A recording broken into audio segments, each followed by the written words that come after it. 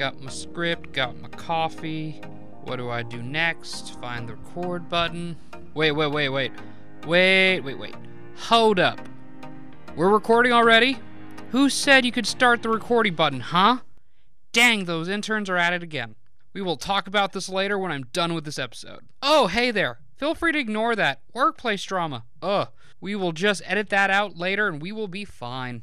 Welcome, ladies, gentlemen, and whoever you identify as. Welcome to another episode of the now infamously known podcast series called Have You Seen It?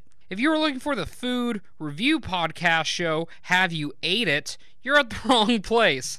Sorry to disappoint you. Maybe refine your Google search next time. Just a thought.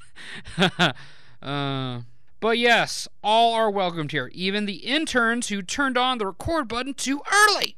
It's okay. Just have a sore subject about it. I'll move on. We're good. But yes, we have a inclusive vibe here and welcome anybody and everybody to give it a listen. If you're a first-time listener or a veteran of the show, here's the dish on what's going on here. I watch a film, give you some light film analysis, and then simply give you a recommendation to see the film or not, as well as help you make better informed decisions in your film watching journey and continue to help you grow in your movie buff power. While we get the long-awaited user-submitted email up and running, I'll do another episode of a fresh new release in the theaters right now. This one is a family movie. Part of it is technically animated, and it's about a famous speedster. No, it's not the Flash, or Quicksilver, or Speed. I'm talking about Sonic the Hedgehog. So let's dive into the good stuff, shall we? This is the sequel from the first film, Sonic the Hedgehog. It takes place a few months after the last film left off. Sonic is openly living in Green Hills, Montana. That's not a reference to a level. I'm just realizing this now mid-sentence. Cool. With his adopted Earth family and learning to be a hero. But trouble comes back again for Sonic when the evil scientist Dr. Robotnik returns from his planetary exile, vowing revenge on the Blue Hedgehog himself. This time around, the Doctor has a friend in high places, with the help of another superpowered alien named Knuckles, who's technically an echidna. A marsupial from Australia, I believe. Feel free to fact check me on that. I don't know much about echidnas. I'm not an animal expert. Yeah. Sonic makes new friends like Tails, and things escalate and becomes a race against time. Yes, I'm making speed puns throughout this podcast intentionally and unintentionally at the same time. So no promises and just enjoy the ride. Anyways, it is fun seeing the main character's growth with interacting with the rest of the cast, from understanding what being a true hero looks like. Also, everyone from the supporting cast, from the secondary sheriff to Dr. Robotnik's assistant and more, do a fantastic job and have their own moments to shine, with jokes, action sequences, and more. If you are on the fence in seeing this film, here's the tipping point to have you sprinting to the theater seats is this. Jim Carrey does an amazing performance as the evil scientist Dr. Robotnik, or Dr. Eggman. It's Jim Carrey doing the Jim Carreyest energy and things as he brings to the role, and it's exciting to watch if you're a fan. The one element that defines this movie, and one could argue that also breaks to a degree, is the level of pacing when delivering new expositional information to us, the viewer. First adaptation is a slow control burn, and provides an easy origin story for the Blue Speedster for us to understand. But the pacing in this one is fast and flows organically from the foundation it builds for itself. So this approach is a double-edged sword when you're adapting a character or set of characters from a popular medium like TV, books, etc. With the case of Sonic is from a video game. The source material has so much info and depth on lore, rich background history, etc. It's hard to convey/show that in a 2-hour narrative, but does the balancing act well with delivering expositional information within a self-contained narrative such as the sequel. First movie had to walk so the sequel can run.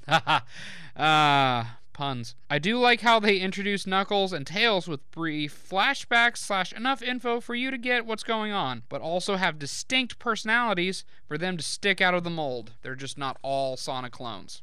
A couple things that bothered me about the plot, personally, is these two things. One, this is technically not a spoiler. Sonic can't swim, and so he learns to run on water to reach another location in the narrative. What surprises me, he's canonically told he's the fastest being in the galaxy, but he can't swim? Really? That's a life skill anybody can learn. I don't have superpowers, and I learned how to swim at like 5. Plus, being the all-powerful speedster he is, running on water is a walk in the park for him. Yes, another speed joke. Groan all you want. I know you are. For him to do that successfully, Sonic has to run at... look at my notes. What do? I don't have an advanced degree in math, and I have limited notes here.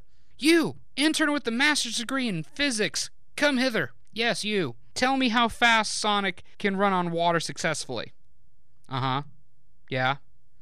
Only 130 plus miles an hour?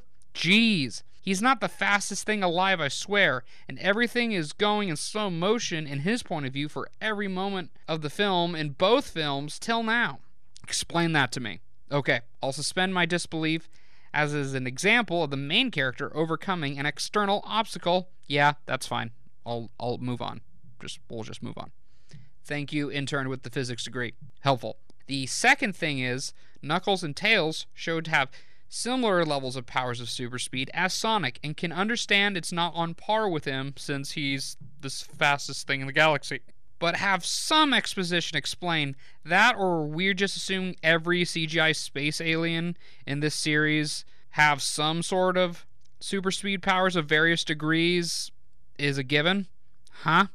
I need more. I don't know why this is a thing, but it apparently is a thing. Yes, I hire a diverse staff to help me with my reviews and research. I don't have time to use search engines like Google or Bing, but for the record, I don't recommend Bing for many reasons, but I digress. Anyways, this film is great overall, and I highly recommend this film to you.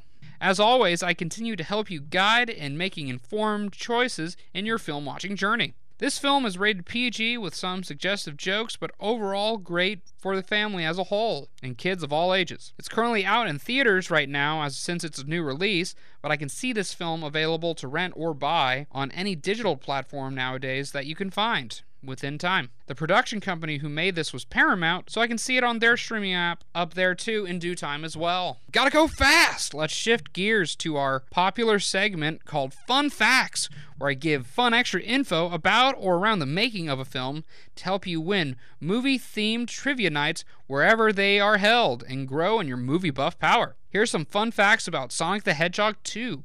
The working project name for this title was called Emerald Hill, which is named after the video game counterpart of Sonic the Hedgehog 2. In one scene, when Tom's cell rings asking for help from Sonic, his ringtone is the soundtrack of the Green Hill Zone from the very first video game. Tails the Flying Fox is actually a nickname. His real name is Miles Per Hour, so it's a pun on miles per hour. Wow. I didn't catch that till now, and it's just yet another speed pun from the writers. Good on you guys. There's a bunch of hints and references from across the first 2 video games are littered throughout the film, and it would take forever to list them all.